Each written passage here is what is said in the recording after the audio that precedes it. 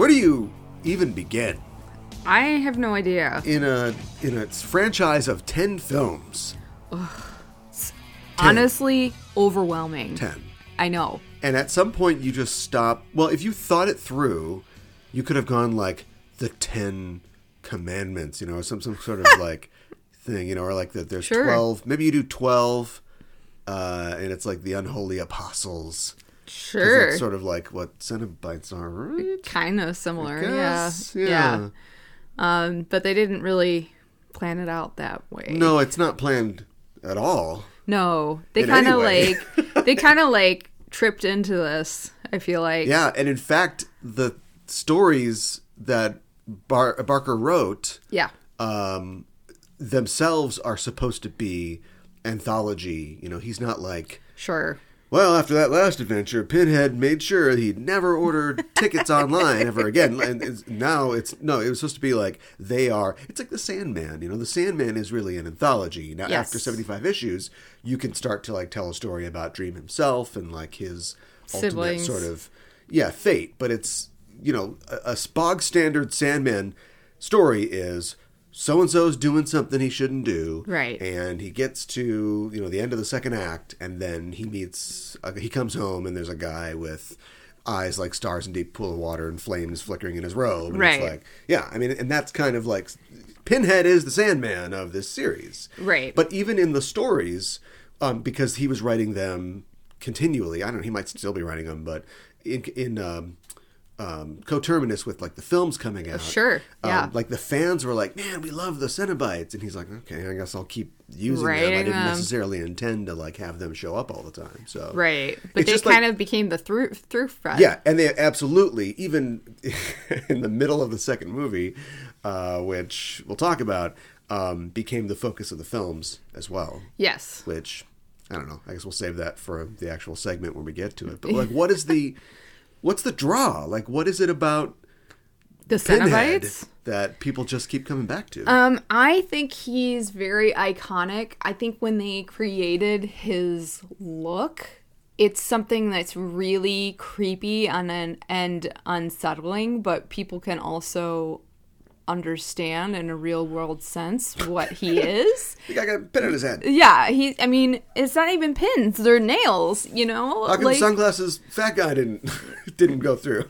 I don't know. I think all of the Cenobites are scary and weird in their own way, Yeah. And but I think there's something really compelling about Pinhead that just draws people in. I don't know if maybe it was, the actor Doug Bradley, like maybe it's his voice as well, like he seems, even though he's like this, I don't, Herald of Hell or what have you, he's kind of... His name is Harold? I didn't know that. I feel like he's very compelling. Like, you can't help but feel drawn to him. Yeah. And I think Christy feels drawn to him too, but she at the same time just like hysterically wants to get out of there. So, well, which I don't know, sometimes works in her favor actually. So yeah, it's well, why? Yeah, we'll talk about it. We'll get there. Let's not blow it all now. Sure. We have such sights to show you. On the Just Enough Trope podcast, I'm your host Caliban, joined as always by my co-host. Hi, I'm Mikan Hana. And we are here to bring you all the news that's fit in the world of cast and entertainment and the good stuff. Yes. Tired. Had a big weekend. Yeah. It was a big weekend. We went to Crypticon, Minneapolis this Yes. weekend. It's one of the reasons we're talking about Hellraiser, because of course Doug Bradley was there, yes, as was Ashley Lawrence, and it's a con all about films, but specifically horror films, yes, thriller films, and that sort of thing. And it's not something that we had done in the past because we felt like it wasn't like our speed, but a little game of Scream-tastic 2000s, Scream Queens, Scream Queen. What's the game called? Oh, it was Slash Cards. Slash Cards, yeah. Confirmed for me that I think we're on solid ground. You were much more knowledgeable about horror films than I Well, was. I ended up knowing more than I thought. I never thought of myself as a horror guy, but I've seen a lot of these things, and yeah. You are a movie guy. Yeah, So. and to the point, well, I'm a movie guy. To the point where I could go to a panel about, 80s horror and sort of like the development of it, like what are the sort of tropes and stuff behind 80s horror, and have like a few bones to pick with what was going on. Yeah, right. I didn't think anybody was wrong, but I thought that they missed a few points. So, yeah, we're going to talk about our experiences at Crypticon this weekend. Also about some of the guests that were there. We mentioned previously Doug and Ashley, as I call them. Also from that film, Andy Robinson was there, who played Larry in the film, but and also later played Frank as well. It's good that they both have generic names. You get them screwed up, it doesn't matter. He played them both. Right. And also, of course, the actor behind Garrick and many other films. Yes. We'll talk about a talk that he gave and our impressions about that. And what else? What else? Twin Peaks. Cheryl Lee and Dana Ashbrook were also there. And there was one other guy from Twin Peaks. I can't remember his name, so that's really helpful. Oh, okay. But he was one of the side characters. Yes, he was. I will know his name by the time we get to our segment about Crypticon. All right. I'll also be talking about some of the news in the world of the nerd, of course. And how are you doing? I'm doing well, Cal. Like you said, a little tired, but had kind of a spooky weekend. I guess we're gearing up for Halloween. I don't know. You have to resign yourself to the fact that you're not going to be doing this on Halloween. Nobody wants to do a spooky con on Halloween. Well, you've got your own true. Halloween plans. That's very true. So I think perhaps early September, like the closest that you can get or something. Well, I mean, if you're super into Halloween, like you said, maybe you have a whole bunch of different events already planned and like your own party or what have you. So you wouldn't go to a con like this on Halloween, which, I get your point. But like, I was like thinking, why don't we have this closer to Halloween? But I think you made it very clear. Why I did a Christmas show with, not to get specific, but with a major theater company for several years. Yes. And you just get used to like, that turkey was great. Well, time to keep rehearsing Christmas carols. Like you're going to be doing previews before Thanksgiving and then be in Christmas all the way through. And then sometimes a couple days after Christmas proper. That's just how it goes. Yeah. Because nobody can come and see your one, you're not going to do one play on Christmas Eve. No, and that's it. No, of course not. You have to be celebrating it all month through. And I mean, I think there's some people who do enjoy that. And but I don't know. Maybe you would do that. Maybe you don't have time for Christmas. I don't know. Give me your best Jesse Ventura. Oh my gosh. I've seen the documents. There's secret treasure there. Whoa. I don't know. Okay. Give me a little more. I was the governor. Wait a minute. No, he wasn't. No. Okay. It's very specific. He was killed by the governor. Oh no. In The Running Man. That's The Running Man. The distinction between the kind of film that should be celebrated at Crypticon is one that only I was obsessing over, I think. If you came in and went, guys, I want to talk about Legally Blonde, you would have probably you'd get thrown out of there. But probably. I'm like, The Running Man is clearly an 80s action film. Yes. I don't know how horrific it is. Predator is a monster movie, but it's a sci-fi monster movie, right? Well, it is, but I think some people might consider it horror because I think some people consider Alien horror. Yeah, but that's another, I think that's verging more into horror. Dutch fights back. Like, you can't fight back against the monster unless you get everybody together and then Tommy Jarvis like kills Jason or whatever. Right. Like, it's like a unknowable force that's going to pick everybody off, and then maybe you survive because you stabbed him in the eye with a hanger and you didn't have sex the whole film. Right. And you're just a little bit more clever than the killer. Right. So. But of course, that's not necessarily true. There were many different films are being celebrated. I mean, even like Dirty Harry, right. Another famous role of Andy Robinson. Yeah. And we're just kind of talking about it right now, but we can't. We got to save it. First, we'll talk about the news. Well, I don't know if this is the right time of the year or what, but there is certainly a lot of news, as there was last week and the week before. Just little announcements of things. Did you know that Doctor Who's Peter Capaldi could be joining James Gunn's Suicide Squad? I heard that. Film? Yeah. I also heard that possibly Pete Davidson would be joining it as well. Well, I'm not as excited about that, but... No, neither am I. No.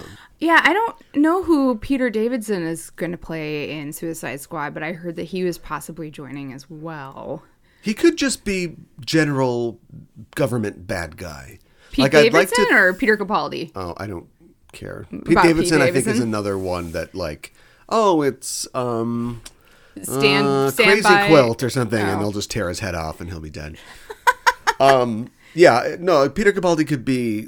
like the David Harbour role in the first Suicide Squad film, where it's just, I'm general government man guy. I don't even remember Harbour. That's been his entire career, up until the point that he put on a sheriff's uniform. Yes. And just started yelling at everybody. Right. I'm excited to see who Capaldi could play. I guess I'm a little surprised that he would go for something kind of mainstream.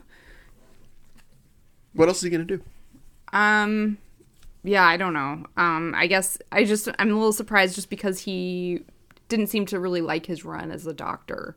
So, but I mean, I guess a job is a job, and it's. How would you like to be offered the chance to voice? Let's say voice. Okay. Voice a Sailor Moon reboot, and you get the job, you're excited about it, you start doing it, it's garbage, everyone hates it, and you quit early. How would you feel about Sailor Moon after that? Would you ever want to see a sailor or a moon ever again? Probably not. I'd be pretty sour about it. So. Pity poor Peter Capaldi then. All right. Hey, his piles of money. I don't think he got that rich off of it. Right. The writer of the Crazy Rich Asians film is quitting the sequels because she is not getting paid the same as her co-writer. I heard about that, which is really a shame. Yes, Adele Lim and Peter Chiarelli adapted John Chu, or not John Chu, he's the director of the film. The guy that wrote the book, I can't remember the guy's name. Right. They adapted the first film, which made, I don't know, $500 million. Yeah, it made a lot of money. And she's apparently getting paid less than her he is. partner. I don't know the exact split or their duties, but that's where she's going. That's it. That's not great. I think that's a problem that fans are becoming more aware of as people like writers and actors are voicing their complaints that they're not getting, a lot of female creators are not getting paid as much as their male counterparts, which is a huge problem. And I think, her objecting and saying I'm leaving is, a voice for change.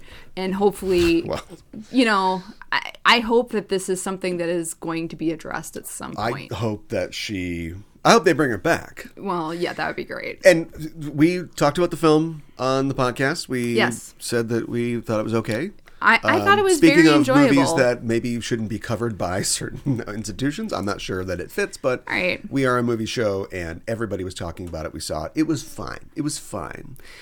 I think that this is a 50 Shades of Grey situation.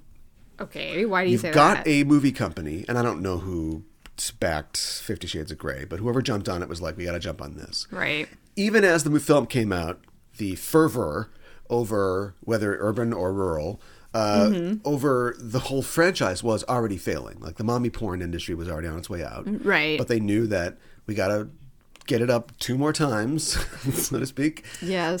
Chain it up 2 more times to get every bit of blood. We'll say blood. Okay. Out of this stone. We'll say stone. Right. Just in our Mad Libs here. So for that reason, you've got, we hear all these stories about the stars hate each other and they're just sleepwalking through it. Right. And they're cutting corners and it just doesn't, they're spending less and less on it because they're trying to protect their investment. that's where we're going with Crazy Rich Asians, right? Like, everybody Yeah. got caught up in the first one, but do you think 2 more Crazy Rich Asian films are really going to knock it out of the park? And so I think the studio is like, where can we already start saving money here? Yeah. But what you don't do is, I don't know how much they're getting paid, but writers get paid a fraction of what actors do, right? Absolutely. Pay the writers. Pay the writers. It wouldn't exist without them. Right. So, yeah, pay the writers. And I then agree. skimp on, like, maybe we can write out Gemma Chan or, whatever. But Right. I think that's what's going on. So it's one of those things where I don't want to be a Max Landis about it. Like, I understand it, but I think it's a mistake. I don't disagree with you. I mean, like, part of the magic of the first one was the fact that it was adapted well, I think. Yeah. So, yeah, I heard that this is, Crazy Rich Asians is going to be pushed back because of this. Well, that's not good. No, it's not. Because that also, like, when a sequel gets pushed back, you risk fans losing interest, Yeah, you got to get this out right now. Well, seriously. So, I mean, I hope they fix this relatively soon. Yeah, well, speaking of things that should be fixed and writers that maybe should be let go, there's boy. Things are going great at Apple TV, as we've pointed out in the past. Sure. Except they have recently scrapped a Richard Gere starring drama called Bastards that was set to premiere, I don't know, sometime soon. It's based on an Israeli TV show. Okay. And it was going to star Richard Gere as one of 2 Vietnam veterans. Okay. Which, he's old. He's old. I think he could. Yeah, anyway, fit that. if it's modern day, like, Vietnam veterans are pretty old at this point. Right. But anyway, one of 2 Vietnam veterans who's there's a woman that they both loved 50 years ago who's killed in a car Wow. crash. Okay. And their regrets and their, like, resentments and their frustration with today's self-absorbed millennials means they go on a shooting spree. Oh, awesome. I can see why this was scrapped because we don't need to see that. Why was it green lit though? That is a really good question. Why was the movie that was like the game, like, greenlit? I forget what it was called now, that it was scrapped. The Hunt. The Hunt, yeah. I don't understand why executives, like, okay something like that. That's Blumhouse. They okay everything. Oh, well, okay. I guess you're right. They're not very discerning. I'll tell you why. Howard Gordon is the executive producer. Howard Gordon, who worked on the X-Files, I believe, right? Okay. A long time ago. He produced and developed 24. Oh, 24, sure. Yeah. 18, again, 13 going on 30. A lot of numbers. A lot of numbers in the world. 300. So he did that. Now, that is a sort of rip from the headlines. We true. don't care about the implications of what we're doing. Sure, America was just attacked, but things are going to be real dicey for 99.9999999% of the Muslims in the world that are innocent of any hatred of America. Right. And yet they're all going to look like bad guys for the next 9 years on this show. Right. They don't I care. get exactly. They don't care. So they had a success with that. Then they went on to develop and produce Homeland, which itself was based on an Israeli show. Oh, really? Yes. So Homeland comes out. Yes, now the ginger is Right. is a bad guy, but probably a lot of, like, unflattering portrayals of Muslims in that as well, right? Yes. So he's like, well, we're going to move away from the political stuff, but I'm going to keep my, like, he's got a subscription to IsraeliTV.com or whatever. Oh, and so he's boy. going to develop this, and now it will not go forward. Okay. Did they cite why? I mean, for obvious reasons. Why do you think? Yeah, okay. It's just, It's once again, it's a thing where I get it, I Right. hate it. Because Well, it's a yes. guy who has made a lot of money and has a lot of success pushing the envelope, he would say. And I would say just developing things without any regard of context of where we are as a society Yes. or whether it's a good idea or not. real world problems being reflected within the material. I guess he just wanted to get some money. I don't know. Funny. I don't know. I don't know. It's like the D&D thing. It's like, let's do Confederacy. Nobody's going to be pissed off about that. Yeah. It's just like you said. It's insensitive to actually put something like this through. Well, that's what do you mean by that? Well, I mean, I think that it's it could actually affect people in the real world who have experienced horrible things like this, or maybe who are survivors of like a shooting or what have you. So I think you're not taking into consideration like the fact that the U.S. is in this. We have been affected a lot by gun violence in the most recent years, and maybe this isn't sensitive to show on TV right now. So I left my kid at home on a transatlantic European vacation once. So should John Hughes not have made Home Alone? No, I'm not saying that. I see what you mean. What I'm saying is, first of all, in the case of the Confederacy, what can two rich white guys bring to that story? How is that going to help anybody? Yeah, I just... That isn't their story to tell. They have no perspective that could give us any benefit there. Mm-hmm. That's half of it. And then the other half is, it's certainly a time where maybe it's calmed down now, but we had a real thing where minorities were being indiscriminately killed by policemen. Yes. And a soulless TV producer who Pinhead would go, I don't want that guy. Get him out of here. Just goes, that's hot, ripped from the headlines. Right. It's like, yeah, but it's a sensitive topic. What do you have to say about it?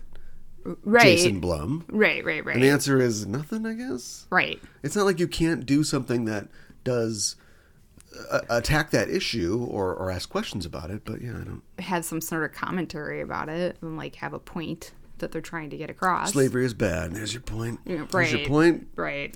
So, yeah, thank God. And sorry, Rich. His friends call him Rich. I guess. I don't know. I haven't been following Richard Gere. What's he up to?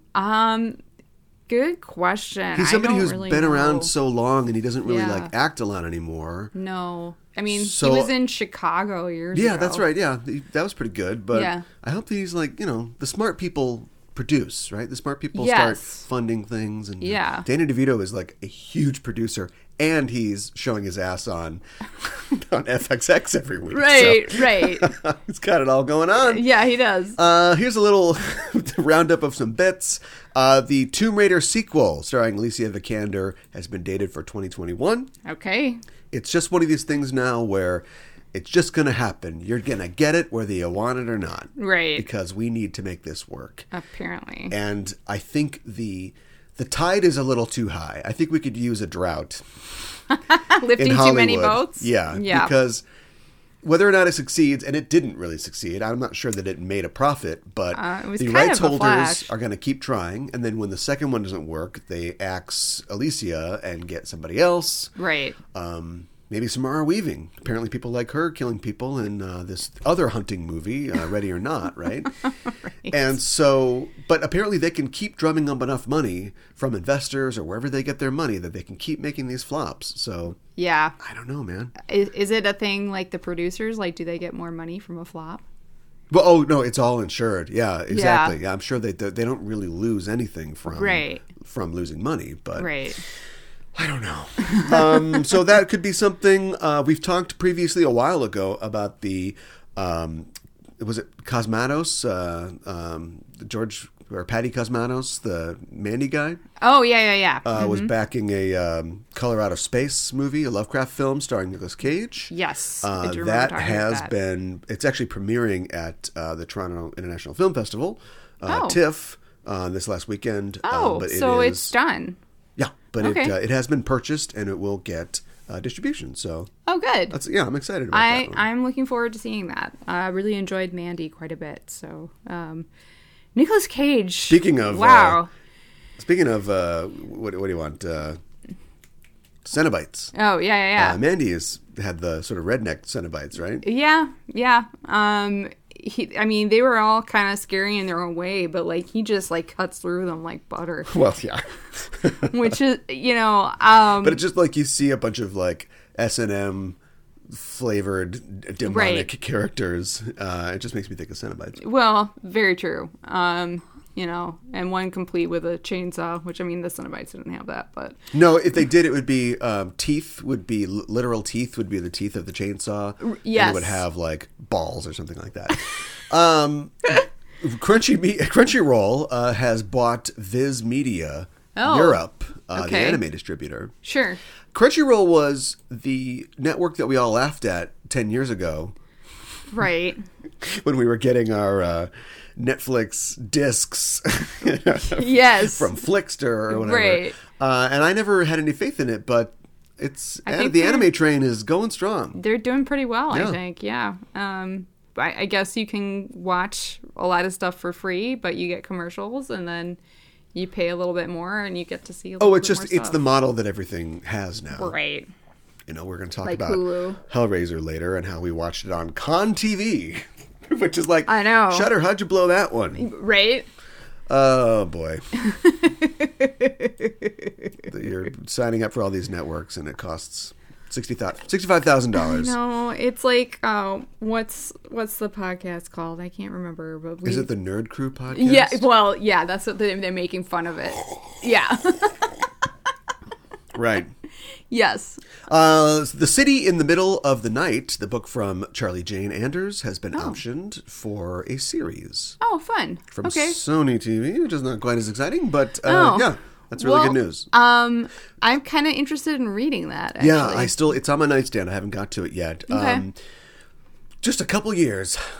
I know. So I'm so glad for her. Yeah, I know. That we were this close to getting an interview with her. Yes. When it was possible, and I now know. she is way far out of our sight now. Yeah, well, maybe we can get her. Somebody else who I thought we had a shot at now that her role in the Marvel movies is over, and now she'll be gone forever, is Haley Atwell. Oh, boy. Who is joining the cast of the next Mission Impossible film. Yes. Now I have to see the creepy Superman one, but I thought I could skip that one. I know. Because it's got creepy Superman, but nope, now I gotta know what happens so I can watch Haley Atwell kick some butt in that. Yeah. What do you think she's gonna be? I think it would be awesome if she was like another spy. Like maybe she's like good guy, bad guy. I'm just thinking like a good guy, like a British like associate, who can help him out. Now, is it Rebecca Ferguson who is? I know she's Scandinavian or whatever, but she was British in the films, right? Yeah, I think so. So I don't know. Do you think that role is already sort of filled? Strawberry blonde? Yeah. So I think Haley's going to be a bad guy. Well, that would be exciting too. I want to see her. Never I want to see her like reload her arms, her fists. Comes out swinging. That would be awesome. I'm excited to see her because I really like her. I think she's a great actress, and she was in that unfortunate series where she was like a drug addict or something like that, and that didn't go very well or very long. High functioning. Yes. High functioning drug addict. Yes, exactly. What was she, a DA or? She was somebody in the government. She was a fixer or something like that. Yeah. But yeah, so I'm excited to see that she's doing something else. And, the Mission Impossible movies, that's another series. I don't know how many we're up to already, but it's like, it keeps going and it's not getting worse. Like they vary in quality, I think, but you can't say the initial ones were better than the later ones. Right. And how do you judge, say, a completely mindless action spectacle where The Rock kicks a torpedo at a submarine with a character drama about a FBI agent who falls in love with the sister of like his target and leaves his life behind. It's Point Break. Yeah, right. For a life of thrills. Right. I mean, I would say that there's more character and drama in that film than the Rock one, but but at this point, we're just so beaten into submission that it's the same thing with. Unfortunately, not the Hellraiser movies, but Mission Impossible, and that's what Tomb Raider and all these other things are trying to emulate. In some cases, they're not really emulating because they're produced by the same people, companies, and franchises, and so they're like, we'll just keep putting it down. The difference is that the Brian De Palma Mission Impossible was a big success, as was the first Fast and Furious, a modest success for what they spent on it. So. Right. But like when the first Tomb Raider film, people were like, I don't think so. And you're like, seconds? I know. It's kind of a weird move, honestly. But like you said, maybe it's... Fake it till you make it. Yeah, exactly. Hellraiser 11. Great. I don't know how to feel about this. Speaking of having to watch things in order to catch up, looks like Gillian Anderson will be playing Margaret Thatcher in season 4 of The Crown. Oh my gosh. Oh, I had not heard that. Okay. All right. I love The Crown personally. I think it's a wonderful series. And I'm excited to see, oh gosh, I'm forgetting her name now. Olivia Colman? Thank you. Olivia Colman and all of the other actors who are playing the older versions of the characters. Kind of interested in seeing Helena Bonham Carter play the Queen's sister and see what she does with the role. I mean, the sister's, she's kind of a bad girl, you know, like she just rebels and just kind of does whatever the hell she wants. And so anyways, but they do actually cover actual events and stuff like that actually happens. And sometimes they share like photos or like a little thing that says like the little update of like what actually happened with the events. And I think that that's really interesting and makes the show that much more intriguing. Interesting. Mm-hmm. Are they going to get into like Fergie and Diana? I think they will. I think Charles. Diana and Charles have been cast for this new season. Because that's I wasn't alive in the 50s. I don't remember her coronation or anything like that. But right. And we are skipping forward a little bit in time. Right. So are we going to do a Saving Private Ryan with Claire Foy and then like her face turns into Olivia Colman's? I don't know if we're going to do that or not. How do I know who that is? Right. Maybe we'll do a morph from a photograph. I don't know. But I'm interested to see where the story picks up. So we've seen a shared from the set of Bill and Ted Face the Music, Bill and Ted 3. We've seen a picture of William Sadler in his death makeup, and he's eating a plate of chicken. It's a lunch break or something. So as far as promotion goes, I know we like these little glimpses, you know, of behind the scenes, but that's pretty thin. Yeah, it is. I love that he's in his death makeup and he's eating. That's just so weird. I know, but I love that that's the photo that leaks. I wonder if the main makeup person is up at 3 a.m. doing all the prosthetics. Yeah. Then they go home and the apprentice assistant has to stick around through the shooting day and to touch up your lips and your chin when you get chicken grease on it. Well, I bet you're right about that. The main person doesn't do that. Yeah. They're going home. I bet you're right. Yeah. That sounds about right to me. I wanted to mention real fast for anybody who cares, Disney has inked a long-term deal to use pretty much all of Pinewood Studios in London. Pinewood Studios is the historic studios where many classic films were made in England. Alien, a lot of Star Wars, James Bond films. So it's like this studio. There's a Pinewood in Atlanta that Disney has used for the last 10 years or so. Okay. Many of the Marvel films were shot in Atlanta. Sure, yeah. But they are basically buying up most of the original Pinewood in England. Okay, so Pinewood was a studio on its own, and now Disney is buying it. Is that correct? Pinewood's just like the company or whatever that owns it. But yeah. Okay. All right. Interesting. I wonder if it must be less expensive to film there as well as Atlanta in some way. I think this is a move in part because of some of the decisions that Georgia lawmakers have made, where companies are going, well, we're not going to do it anymore there. I see what you're saying. Yeah. And I think that this is... You say what you will about Disney, please stop making live-action remakes of your cartoons. Please. Oh, I don't think they're going to stop anytime soon. But they're a company that puts their money where their mouth is, because like we said, they invested quite a bit in Georgia over this time. Yes, and they then did. This thing happened, and they went, well, we're not going to go with that. And now they're spending $500 million to move a lot of stuff to Georgia. Okay. Or, to England. Okay. All right. So well, they put their money where their equipment and actors and studio is. Yeah. All right. Well, that makes sense. I'm kind of glad that they made that move, honestly, because it means they have some sort of integrity, you know? live action Aladdin. Okay, all right. Besides their live action films, Live action Tangled. I know. We should make a live action Hunchback of Notre Dame. How come nobody's ever done that? Why don't you do that? Their live action Lion King, I just can't even get over it because it's not live action. It's just a different form of animation. A lot of money. I know. Anyway, I know. yeah, and when the time comes, they're gonna get what?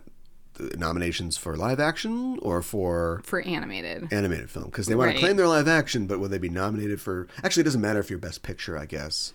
Right. Ever since Beauty and the Beast, but let's not talk about it. Okay. One more thing before we go, talking about movies. Looks like the Joker film from Todd Phillips, yes, and Joaquin Phoenix is doing great. It took home the Golden Lion from the Venice Film Festival. That's their best picture. Wow. I'm not sure how I feel about this. I know how I feel. How do you feel? I hate it. Yeah. Not excited about this film, and this award doesn't make me any more excited about it. Aren't you excited that a comic book movie won the Venice Film Festival? Yeah, but is it really... Legitimacy. Oh, my goodness. I feel in my heart that there are a lot better comic book movie films than this film. And I'm not exactly sure why this one took it home. But if you haven't seen it, then you can't judge All right. it. Well, I guess I can't totally judge it. You can absolutely judge it. Okay. Please do.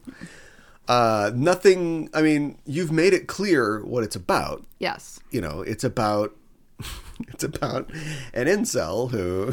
Yeah.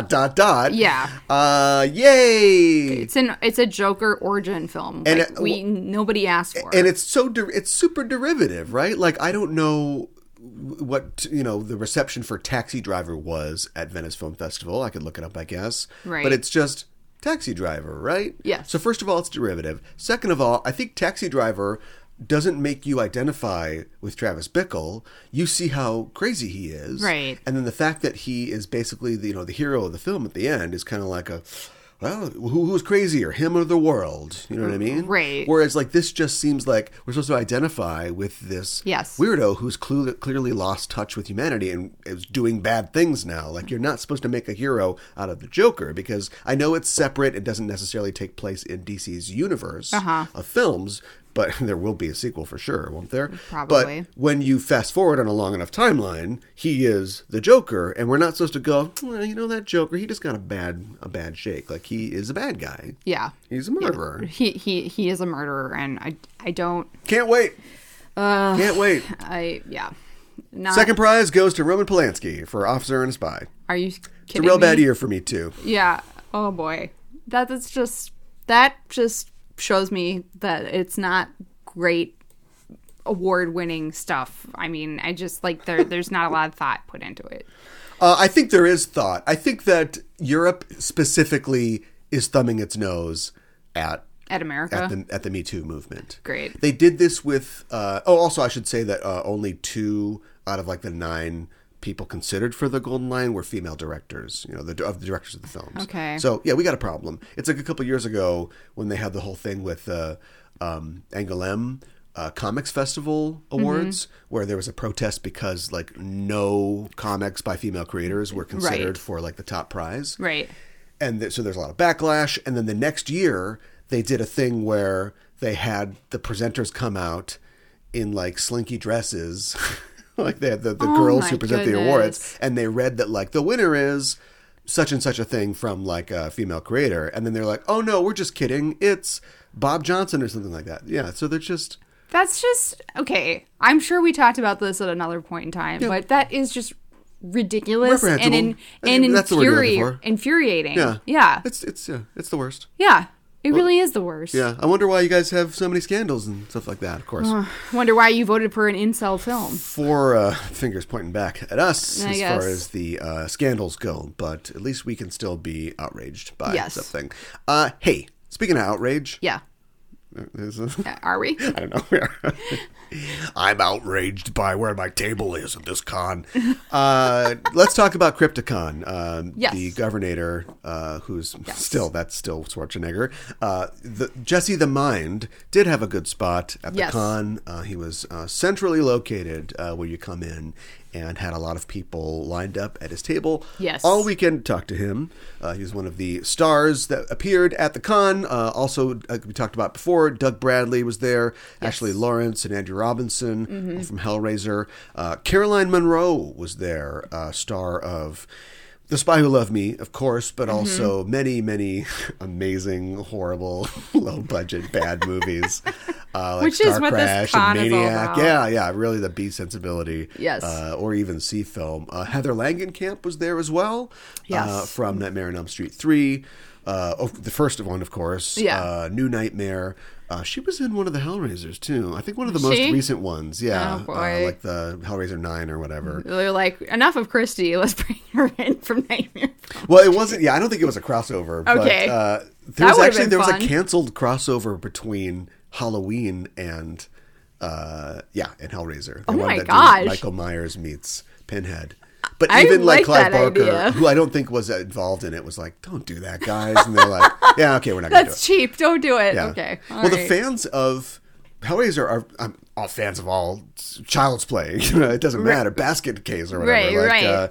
They're all protective, but fans of Hellraiser are really protective of Hellraiser. Okay. Well, I mean, that makes sense, I guess. Well, anyway, going on, some other people who we didn't really... I don't think that we saw them or heard them speak, but were there. Jennifer Rubin was there, who's an actress who was in Nightmare on Elm Street 3, Dream Warriors, and who I feel like I have seen. She was in like a bunch of like bad like direct-to-video movies in the 90s, but I Okay. feel like I've seen every movie that she was in. And I really wanted to talk to her, but I forgot. No, it's all good. The kid from Pet Cemetery and I from New know. Nightmare, of course, also was there. yes. Miko Hughes. Some Twin Peaks stars were there. Cheryl Lee. Yes. Dana Ashbrook, of course, were there. As well as Chris Mulkey is the guy that you were looking for. There we go. He's a character actor he's one of those guys you'd know him right away if you saw him. Yes. He was there. And yeah, it was a pretty good roster lineup. I think so too, and that was actually one of the main reasons why I wanted to go. I felt like they had some really great guests this year. Not that they haven't had great guests in the past, No, but it was like packed this year. Yeah, but I just felt like they had a lot of people that I wanted to see. We unfortunately missed the Twin Peaks panel, but we were able to see the Andrew Robinson panel, which was really great. That was nuts because I know he's been on my Star Trek show. Yes. Enterprising Individuals. So I know that he is he's a talker. Yes. And he's a good talker. He has interesting things to say. And he's also the kind of person who I don't think that he only says what he wants to say. Oh, I don't yeah. think that he'll say something to make you feel good. Do you know what I mean? Sure, yeah. I'm making him I know sound what like a you're jerk. saying. I'm not saying he's a jerk. No. But he's opinionated and he's a thoughtful guy because he's been doing this. He's in his mid to late 70s. He's been doing this for 50 years. Right. And he's only done the things that he has wanted to do. Right. They offered him Hellraiser 2 and he's like, I don't think so. No. I think we've done all we can there. Right. Might have also been about pay, but anyway. He didn't do what he doesn't want to do. He does what he Yes. does. And I think he's thought a lot about his career and the trajectory that he's had. And that's the kind of stuff that he talked about on his panel. And as we were sitting down and sort of walking in and getting ready for him to show up at the panel, the MC was talking about, hey, we got Hellraiser fans out there. Woo! Who loves Dirty Harry? Yeah. Who loves Child's Play 3? Yeah, okay, yeah. Right. So it's like, oh, this is a horror crowd, right? A lot Right. of neck tattoos out here. Yes. Going to be great. He sits down. First question. I love Garrick from Deep Space I Nine. know. Can you talk about the character of Garrick? Oh, I love Garrick too. He's amazing. Talking about Garrick. Hands, time lapse are spinning on the clock. Half an hour goes by. We're still talking about Garrick. I know. And somebody else is going, who else likes Garrick? The audience is like, whoa, yeah, Garrick. I know. And they had They questions. severely underestimated The Star Trek fandom. well, yeah, and just like that's the gonna be there? impression that he had in that role as Garrick. Yeah, I know. And then I was like, he mentioned that he was only in like 39 episodes, which I was just like flabbergasted by because I feel like I saw Garrick way more than that. But he No, he was a featured, player, but not a Right. regular cast member. right, and he mentioned that was like the right amount for him because he wouldn't want to be a regular. That's part of my comment about him kind of knowing what he wants and doing what he wants to do, because he was like, I wouldn't want to go in and do every single day I'm doing, 14-hour days. Like it's just 36 or 40 episodes. Right. It's just enough for me to like, okay, I'm gonna need to work again, and then I go in. They put the makeup on, and I don't love the makeup, but Right. I can handle that much, and so it's nice to be able to be in a position where you can say, like, I don't want to go every day, and I don't have to. Right. Maybe if you're, I don't know, Max Kredenchik or something, you're like, oh, I'll do as many as you want me to.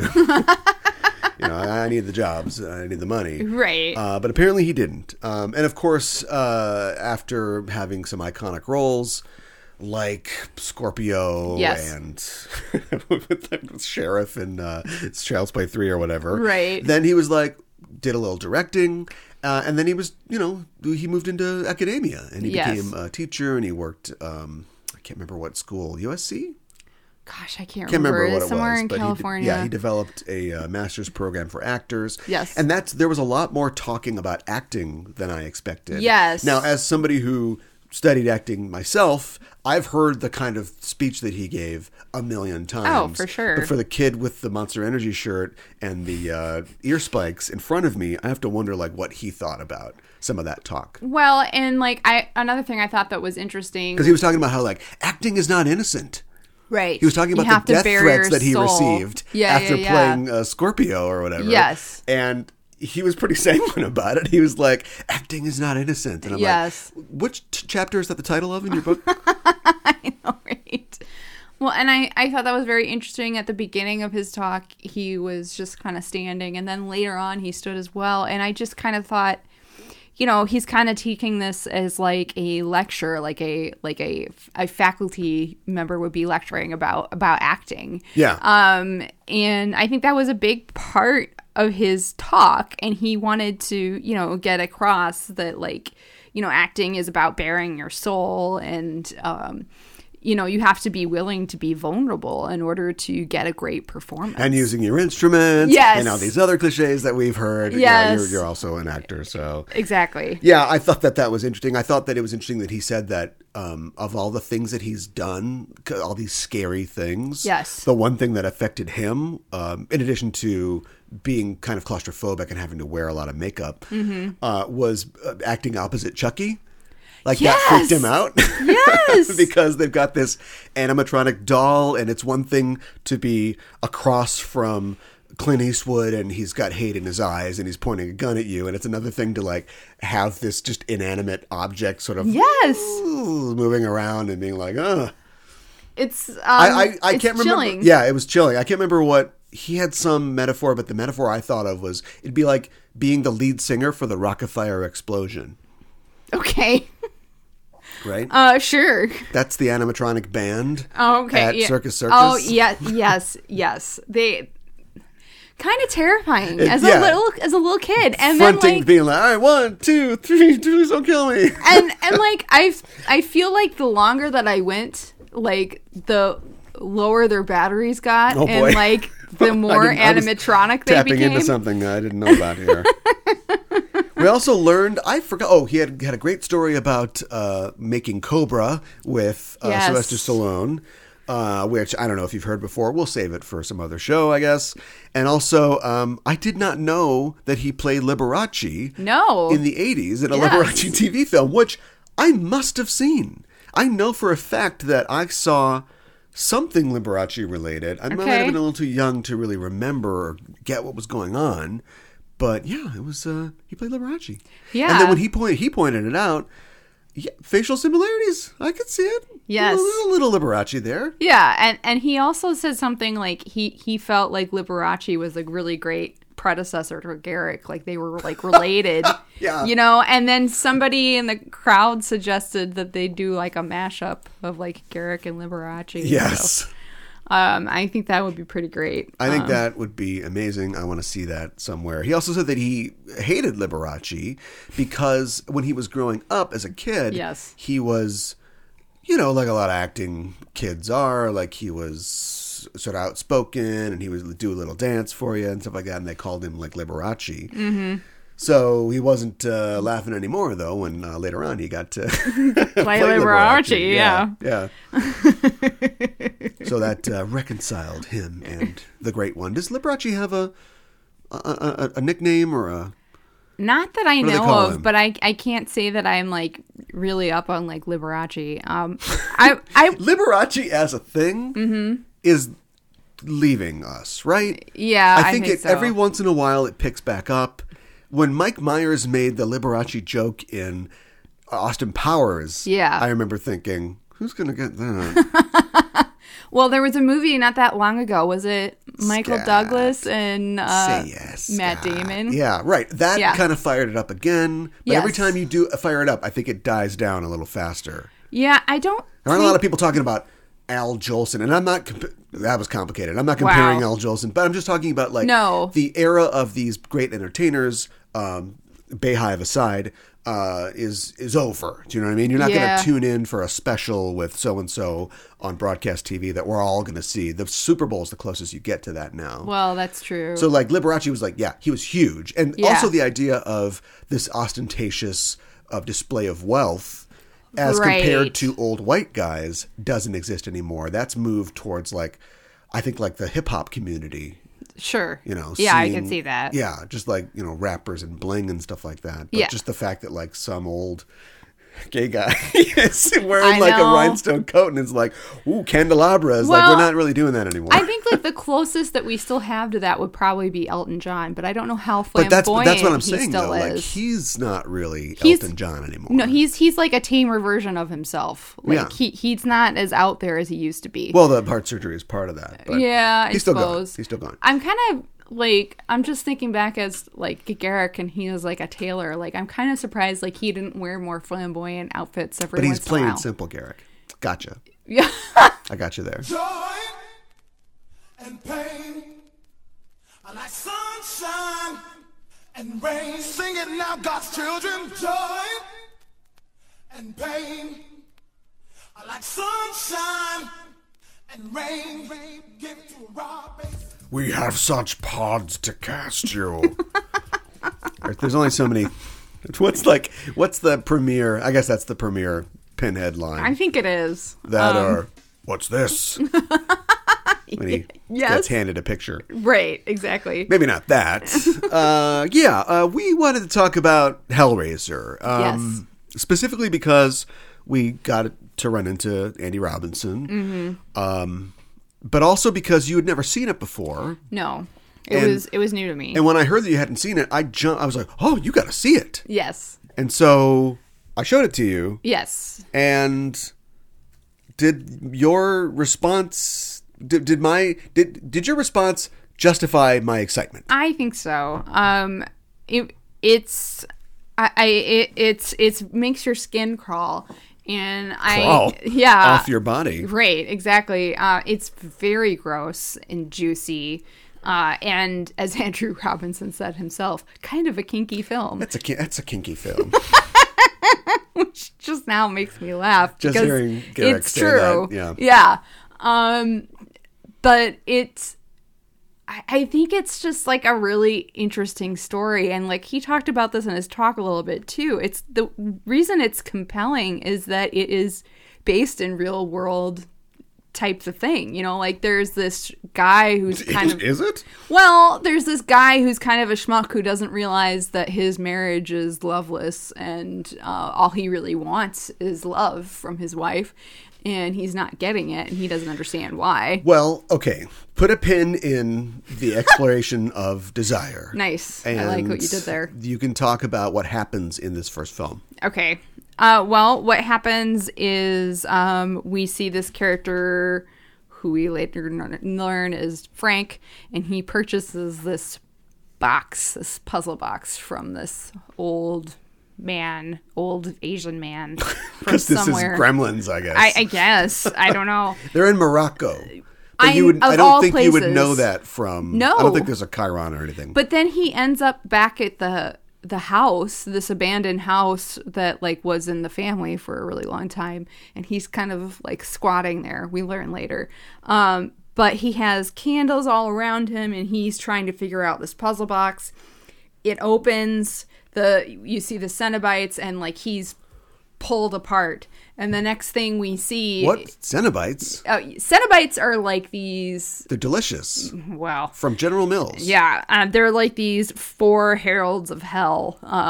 They're like pain and pleasure or something like that. You know, like they are connected to this box. And if you open it, you call them. The box... You don't know in these films. You are given lore later on, or I guess it's in the short stories. The Hellbound Heart is the first short story. I think it's from the Books of Blood short story collection by Barker, which I recommend. Andy Robinson talked about reading it as well. It's pretty good. It is chilling.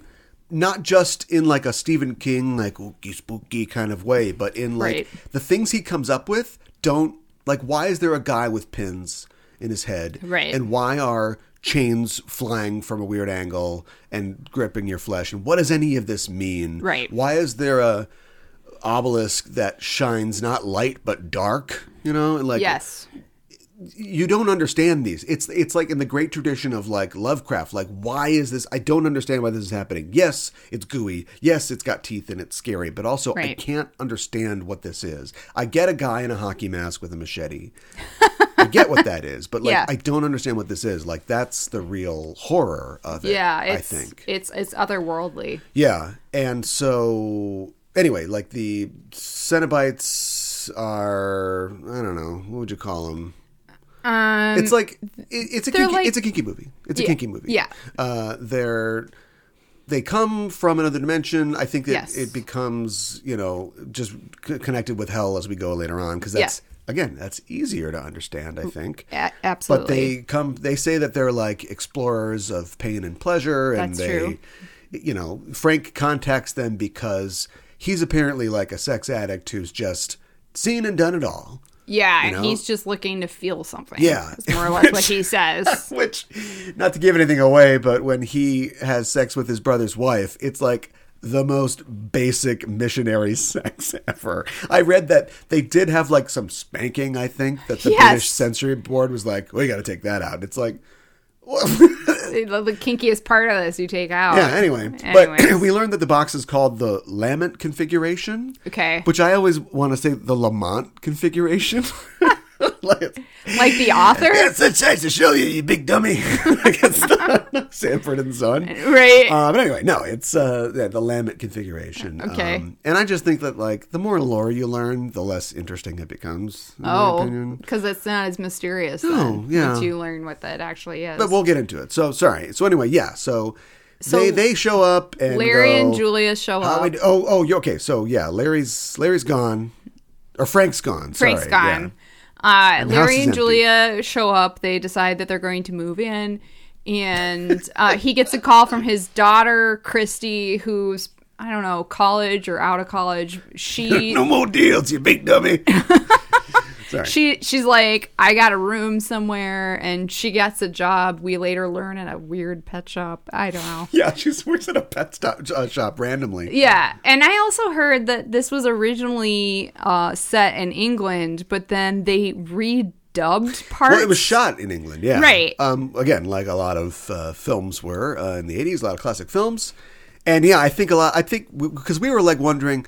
Where the movers are like, hey, what do you want this mattress? Yeah. But then like Julia is clearly British. I think it fits her character, but she's English, yeah. And so I think that the movers were probably like, oh, I love.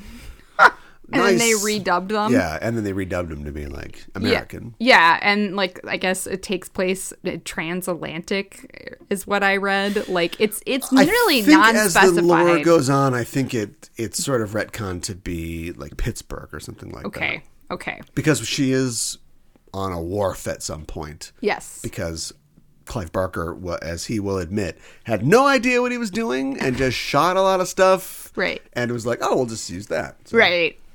Yeah, I remember her walk, and I'm not exactly sure why we saw that, except to see that like she was in a big city and she was so small on her own. Yep. So basically, Larry cuts his hand. The blood on the floorboards in the attic bring brings Frank back, and Julia goes up there because she hears something, and then Frank, they had sex before the wedding or something like that. He had kind of kissed her into this sort of kinky lifestyle. Yes. Which, I don't know. I think that these films, if they weren't slasher films, could explore a little more the characters. Yeah. Like one of my favorite scenes in the film, and I read that they actually got less out of this scene than they wanted. They had to cut it down, is the scene in the Chinese restaurant, where after Larry's just been through, Julia's doing her stuff off camera, and Larry doesn't really understand what's happening. Right. But he meets with his daughter, who, he clearly cares about, and he's just like, this whole time he's been this buffoon, and he's kind of a stuffed shirt. Yeah. And he's kind of like presumptuous. But compared to the other characters in the film, he's an angel, And he just says to his daughter, like, can you just please go see how she's doing? Have a glass of wine with her, like befriend your stepmom, because I don't know what to do. She won't even talk to me, and I really need your help. And they couldn't. There might have been more to that scene, but apparently the guy that was supposed to let them into the Chinese restaurant to film showed up late, so they couldn't do half the scene. But anyway, I think it's a nice scene. It is a nice scene, and we also get the information which we hadn't heard before, that apparently Julia doesn't really want to leave the house, which to the audience makes sense, but to him just bewilders him more. Yeah, because it seems she doesn't want to leave just Frank. Not adjusting, but she doesn't want to leave Frank. And then, as we find out later on, she starts bringing men home to kill, so that Frank can get their blood, absorb their fluids. Yeah. Yes. The short story is called The Hellbound Heart, and I love that first thing that we see with the blood. Reverse gets seeped into the floor, and then we go down the floorboards and we see some a heart baggy. almost. It's a plastic baggie, but it's like a heart type thing that is absorbing this blood. Yeah, and it's really super gross, and you don't really know what's happening, and then you see this body start to come out of the floorboards, and it's oh, it's so gross and so creepy, but it's some good work. Yeah. And as far as I know, I don't think it was a Rick Baker joint or anything like that. It's no. Maybe the guy that did it, I should probably look it up. I don't know if he went on to do anything, but it's some pretty good effects. It is some pretty good effects. I think it's pretty effective. This is where the goo comes in. Yeah, a gooey movie. It's a very gooey movie, and I think the makeup guys did a really great job too, or makeup gals. The makeup people did a really good job. The on this Frank film. suit. Yes, exactly. The suit on the Frank suit. Yeah, exactly. Somebody get these people terry cloth robes. Because your little Oxford is not holding that juice in there. No, it's not. So we've got the plot of the movie set up at that point. We're going to get body after body. Yes. It's sort of showing how Julia herself is sort of now being drawn into this and is complicit. Mm-hmm. And eventually Christy learns the truth. Yes. And so she runs out of there. With the box. With the box, yeah, because she's got this box. That's been part of this. And she's got a boyfriend character that doesn't really matter, so we probably won't mention him again. Right. He's kind of a goober. Yeah. And Christy ends up in the hospital because she passes out, I guess. Yeah. she's running away on the street. Oh, this is something else. We'll talk about Christy, I guess, more in a second. But she's running away, and she just sort of collapses, I guess in shock, after seeing her flayed uncle. Yes. He abused her, right? Yeah. When she was a kid. That only makes sense. You don't have a predator like him around. Right. So there's a backstory to Christy, but I think unfortunately in this film she's just sort of the plucky final girl. Yes. Even in the second film, which we watched, I don't know how much we'll talk about. Maybe we'll get a little bit too. We don't really get a lot about Christy. No, we don't. Or Kirsty, excuse me, unfortunately. But yeah, so she wakes up in the hospital, and she has first of all, she has these weird dreams. She does. Is she psychic? Excuse me. I think you mentioned that before. Well, that's my theory. And in the second film, we see that the doctor has been collecting these news clippings because he's a real wonk for this kind of stuff. Yeah. And it talks about teenage psychics, so I thought that's what it was. But she has this weird premonition dream about her father presumably dying, and I didn't know if that was just proximity to the box causes weird things to happen. We know that that's true. Right. But, anyway, she's got the box in the insane asylum. She Yes. plays with it and summons the Cenobites. Yeah, it's like for Bad news. Yeah, I mean, not like you wouldn't be allowed to have certain objects, but it's kind of like, why did they leave this object in her room with her? But Give her a Rubik's Cube. yeah, right. I'll calm her Exactly. But so then she sees like this other creature that we hadn't Oh, seen yes. before. The engineer. Yeah, which I don't know why it has that name. I guess. It's a gooey train, I guess. I don't know. Yeah, it's this really weird, creepy, like almost like a scorpion Yeah. type, like Fleshy. humanoid. Scorpion. Yeah. Which was at the con. Yeah, we saw that at the Yep. con, along with a couple of Cenobites, including Pinhead and the guy with the sunglasses. Right. I don't remember Cool what his guy. name is. Cenobite. Okay. Right. Joe Cenobite. Joe Cenobite, yeah. But it's just terrifying, and she like freaks out, and like she is somehow able to escape her room.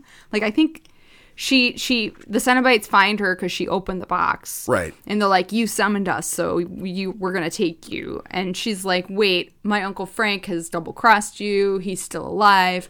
What? I'm gonna trade. Let me go, and I will give you him." Yeah, I know they're not like devils necessarily, but I like that idea of Making a deal. Yeah. Which they Welsh on at the I end know, of the movie. I know. I guess they never like signed anything, but No. they deserve what they got. Yeah. So basically, they let her go simply because she says, you're not that great. Somebody got away from you, and I Right. guess if they're going to have a lot of sins, not only lust but pride. They're like, well, we can't let Yes. that happen. Yes. So I think they help her escape, right? From the insane asylum. Or the psychiatric ward, I should say. I think so. Because I don't know how else she gets out because That the must door be. is locked. Yeah. Anyways.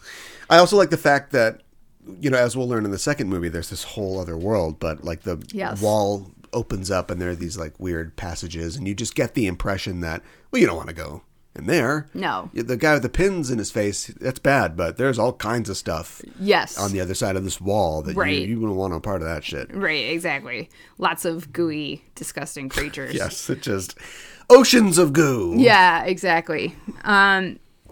So then she goes back to the house and she demands to see her father, who, little beknownst to her, is already dead at the hands of Frank and Yes. Julia.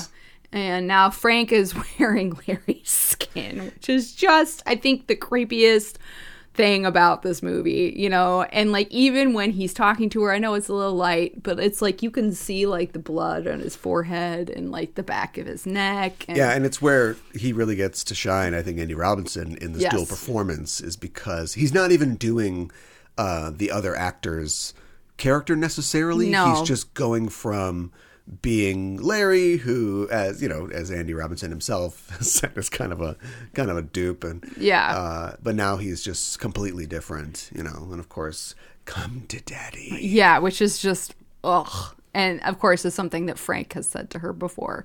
So just, I don't know, emphasizing that possible abuse, I think. Yeah. And is super gross. And then she rips his face. Yeah, she rips his face. Because apparently, when you tear somebody's skin off, it loses a lot of its structural integrity. It becomes like, exactly. I don't know, like latex-ish? Or sort of rubber? Yeah, it does. And then, like, he's going to stab her, and he accidentally stabs Julia instead, and, like... Oh, well. Yeah, he's not terribly torn up about it, and it's like, dude... Like, if it wasn't for her, you wouldn't even be where you are right now. Yeah. But he doesn't seem to care, even though supposedly he was offering her this life that they would run away together. Right, and that's something else that, as the movie closes out, the Cenobites show up, they discover that, yes, Larry, or at least Frank. Yes. Which... They're kind of fooled, too. You'd think they'd be able to see into somebody's soul or whatever, somebody that they spent all this time, like... interacting with. Yeah. But yeah, they need to sort of hear it from his mouth, and then once they hear that, it's like, okay, well, rip you apart, Jesus wept, we're good. Exactly. But the character of Frank is interesting. We get the idea that he is this sort of burned out individual who needs to feel pain or pleasure or whatever. He is sort of a human version of them. Yes. Which is weird because later on we find out that they are humans. And so my question is like, if Frank is sought them out, endured all their tortures, escaped somehow, and then when they send him back, he kind of feels like he's getting what he wants, right? It kind of feels because we've got way. that specific thing where he's like, and he licks his lips, you know, and then he's like, Jesus wept. Yes. He's kind of getting what he wants. So how come he doesn't get to be a Cenobite? One of them? Why does weirdo doctor guy get to be one later on? That is a very good question. Yeah, what's the selection process? Yeah. Because all the Does other your ones... soul have to be dark enough or something Yeah, like I that? get Kabul. But then later on we find out it's like, oh, it's a rubber lady, it's a rubber guy, and then a kid? Yeah, Like, I know. why are you chosen? Why are you part of the elect to be one of the Cenobites? That's a very good question. Maybe Larry was like too willful because I don't know who makes the decisions, and I've seen 1, 2, and 3, and that's it. I haven't seen past, but maybe Pinhead and company are making the decisions, and they're like, we had fun, like torturing / effing this guy, but clearly he would be, if we gave him Cenobite powers, he'd be like competition. He wouldn't just join the ranks. Right? Sycophants? Right, lady with a split open throat? Yeah. Right? Teeth chattering guy? Right, exactly. Right. Because that's exactly what happens. Like, Julia has her own side business where she's picking people for Leviathan, the god of the space or whatever. Right. And look what happens. I know. He becomes like evil Dr. Octopus and kills everybody. Yeah, I know, right? Yeah, so maybe like Frank was really good at it, but he was like too good at it. So that he wasn't chosen. Yeah. And later on, of course, he gets just sort of trapped there in Hellraiser 2. Yeah. I mean, maybe like he wasn't given to the Leviathan, so he wasn't a chosen Cenobite. Right, but they wouldn't want to because they would have had a doctor on their hands. Well, okay. Do you think the doctor was chosen because he was a doctor? No, listen, okay, so let me go through it one more time. Okay. I'm saying that Leviathan wants everybody. I think he'd like to make the whole world, because remember, the Cenobites, I don't know, Pinhead seemed to have it pretty good, but the doctor's like tortured as well as torturing. Like they feel the pleasure and the pain. I see, And so I think that Leviathan would and whoever's seen the rest of the films or read the stories is probably knows I'm wrong. But from what I get from this, Leviathan will take anybody because everybody he takes becomes a pleasure pain zombie. They're tortured themselves and they find more people. But I think that like Pinhead, who's been here since like World War I, has kind of set up his own side thing. He sort of stopped the process and said, well, we get to do whatever we want. So me and my crew, whenever you read the box, we come out and we mess with you and torture you and we enjoy that. That's now our like pleasure. Sure. But I think Leviathan would rather have lots of Pinheads. And so when Julia sort of goes around the bouncer and ends up in there the way that Frank kind of did, she gets the message from Leviathan. She's like, okay, I'm going to start grabbing people because now I've gone from a lady who likes to have her lips rubbed by a finger to a lady that wants to see other people be tortured like me. And so she goes out and does that to the doctor. But the doctor is super special because he's been doing this his entire life. Like obsessing over this, with studying. I think the other boxes are fakes. Really? Don't you think? Okay. Is there like, there's a Lamont, there's a there's a rerun configuration, there's a Jimmy Walker configuration. No. Anyway, a lot funnier than you give credit for. But I think that like they're probably fakes. Like over the years, people say, "Oh, this is the box," but he's got his hands on them. But this is like the real box. So anyway, he's been prepping for this like his entire life. Yeah. So when he gets in there, he's like a monster who's going to take over the whole thing.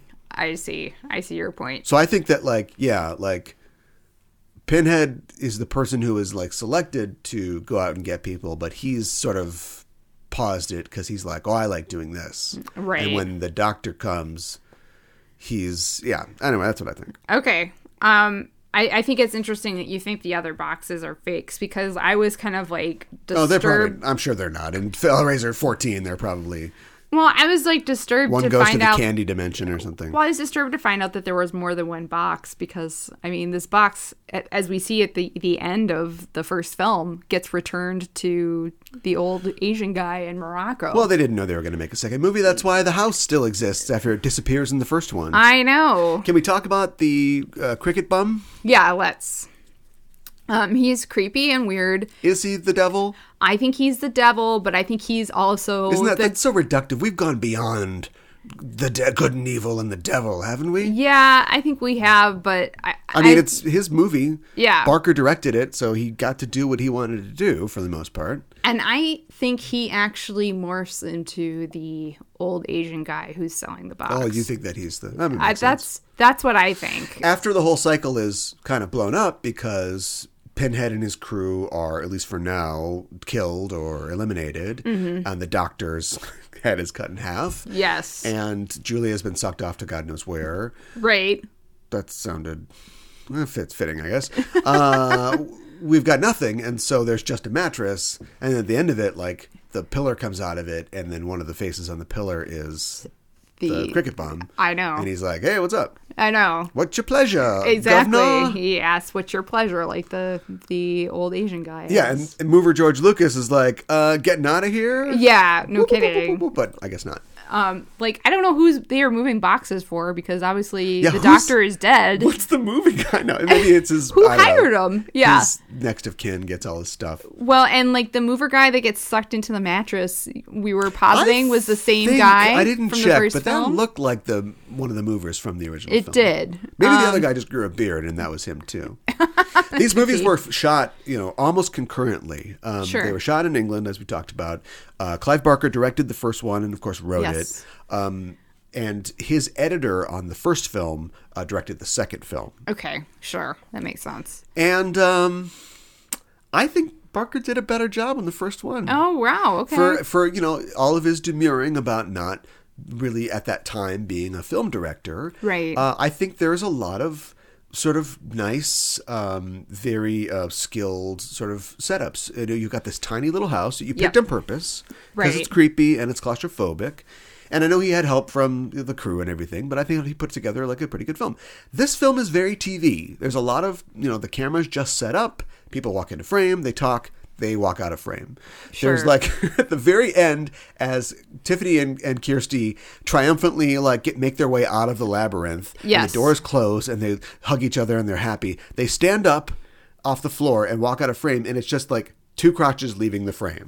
Like you could have done anything. You could have had the camera move. You could have cut to another angle. Yes. There's so many things you could have done. You could have faded on them just, comforting each other or something. But Right. you just didn't, I don't know. I think he thinks like an editor. Okay, sure. Yeah, and the last shot we see is them in two oversized coats. It's the 80s. I know.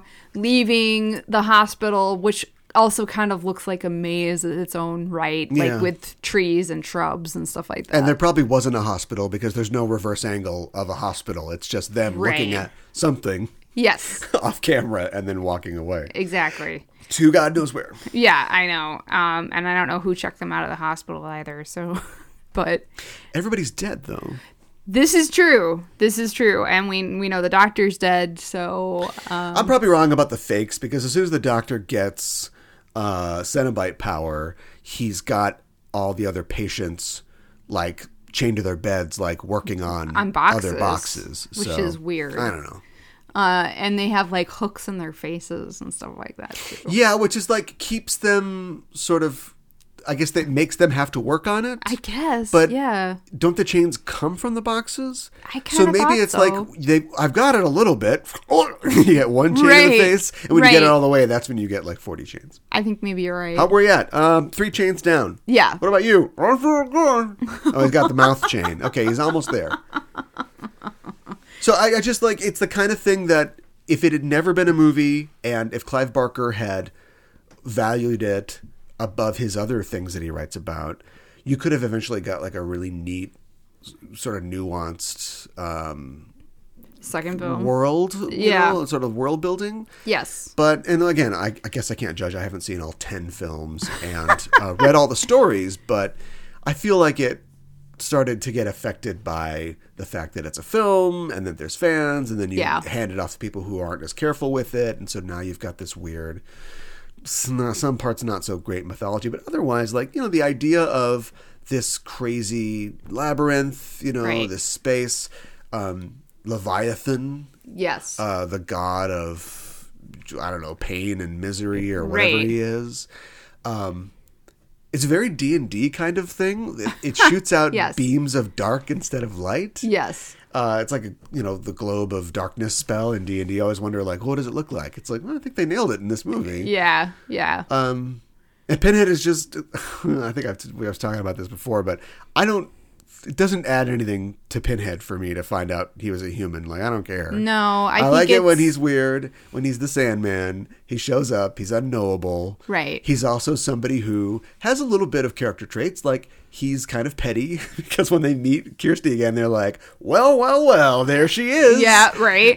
You're not getting away this time. Or you're not going to tease us anymore. Yeah, that sort of thing. You little tease. Yeah. That's cool, but I don't want to know that he's just some bald guy. World War I. Like, I don't care. Well, yeah, and like, I think it's supposed to be like this huge thing that Kirsty like gives him this picture of himself, and of course it's all tied into the Doctor character too. Like, I know it's key to the film, but it just leads. Like, the third one is all about Terry Farrell or somebody, like meeting like the guy and like going back in time and talking to him and finding all these things, like what was his whole deal, and like I guess you have to go somewhere in 10 films, but I don't really care what his deal was. I think maybe, I can't remember if they tried this, maybe it's too hot for TV, but I feel like a Hellraiser anthology series would be a great thing.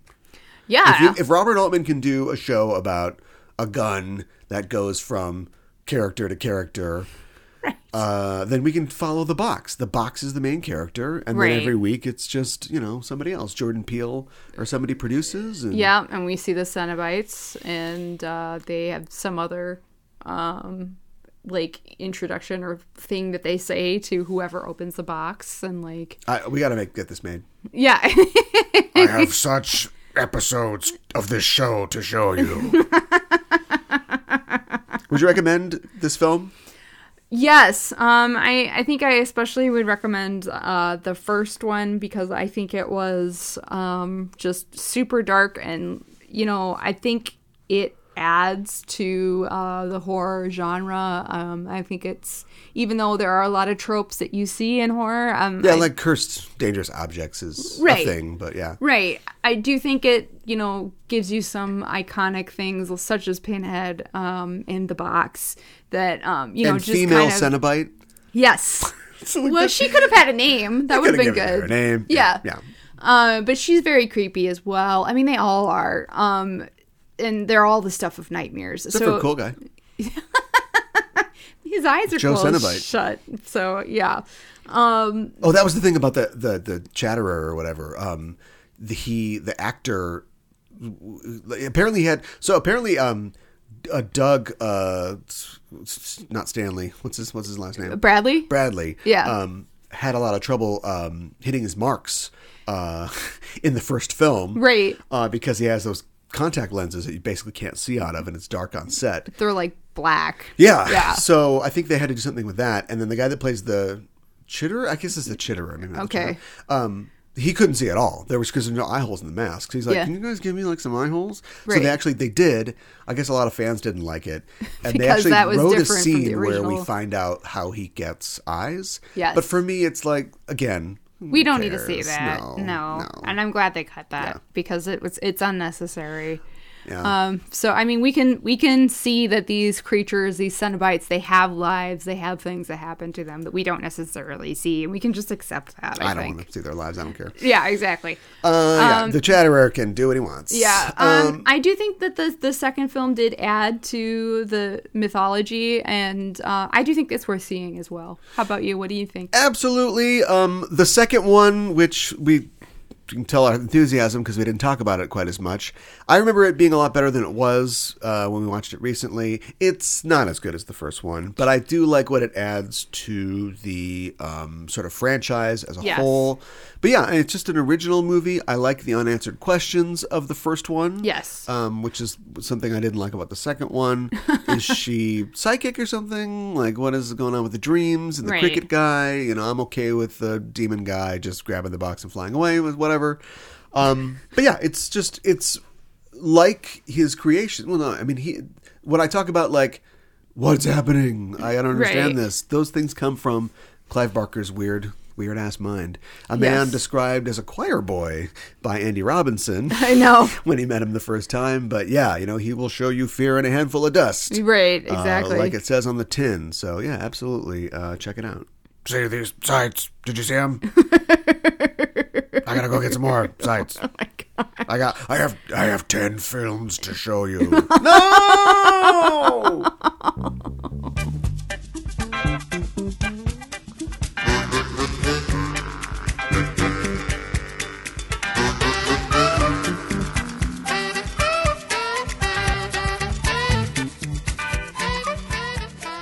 Well, that's it. Thanks for joining us on a spooky September-ween. Yes. It's not a thing. We're making it a thing. We'll have to do something great for Halloween this year. Yeah, I mean, last year we talked about some of the classic films that were that added to horror, and that was a lot of fun. Of last year. Yeah. Yeah, so we'll do that or something like that. Follow us so you'll be around when we do that. Yes. Follow us on social media at Just Enough Trope. Also, check out the other shows on the Just Enough Trope network, like Virtual Theater, Video Game Movie Show. You can find that at Virtual Theater X, Enterprising Individuals, as I mentioned before. Yes. And try not to mention too much.